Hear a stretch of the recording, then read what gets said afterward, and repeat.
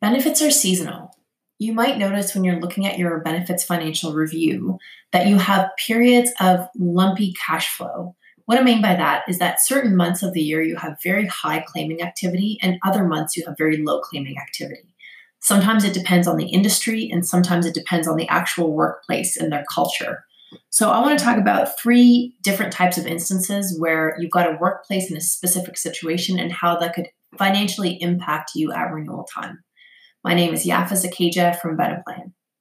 So let's take a look at the first scenario.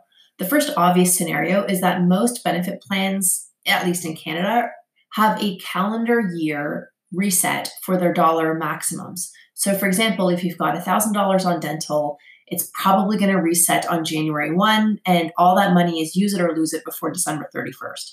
So if you walk around actually in December in gyms or at physio clinics or by optometrists, you'll see a lot of these signs saying use your benefits up before you lose them.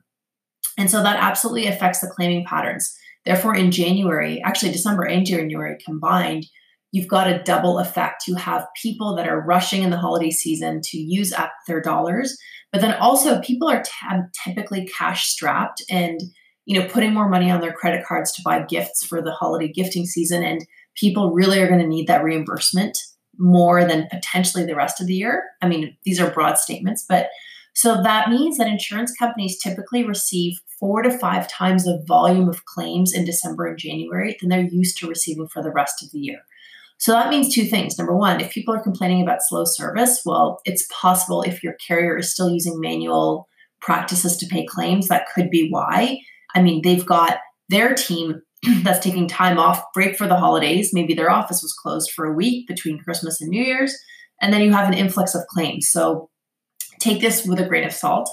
But the other effect is really that if you're looking at a loss ratio report for the first quarter of the year or the first month of the year, it's going to look really bad. You're going to look at your vision claims report and say, wow, we've got a 120% loss ratio on vision.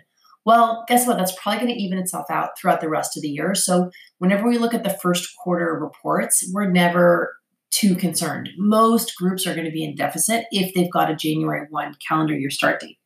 Now, that said, certain industries have different claiming practices. So if you've got a client in construction, and if they lay off their employees toward the winter time when things get slow, and then they rehire them in the spring, if they don't extend benefits during that time because employers have a choice to suspend benefits during a short-term or temporary layoff, then it's possible that once you get back to work in April, you've got that big lumpy period. It's also possible that if people are anticipating that they're going to get laid off towards the end of the year, they're going to want to go out and use as much as possible before they go. So you've got almost like a book-ended or like a dumbbell-shaped curve where you've got a lumpy beginning, a little bit less in the summer, and then a lumpy at the end.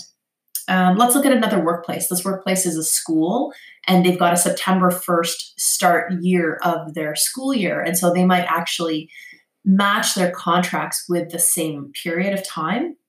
And so depending on the churn or the turnover of that workforce, you could have people that come in, start work to September 1, get a full year's worth of benefits because let's say it's a calendar year's benefit worth. December 31st comes, January 1, their benefit amount resets, and then they continue to claim. And so if they were a temporary worker, maybe they were filling in for a mat leave contract or, a substitute teacher, and they're leaving and maybe they know they're leaving in June. Well, that's why it's possible that they might be running up a lot of claims if they're anticipating that they're about to leave. Employees who know that they're going to be leaving will be absolutely maximizing their benefits as much as possible. They're going to be looking for old receipts, submitting them in because, this is their one chance. They'll use it or lose it.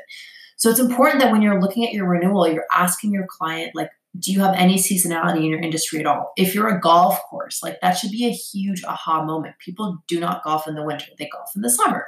What do you do with your employees in the winter? Oh, you lay them off. Okay, well, that probably explains a lot.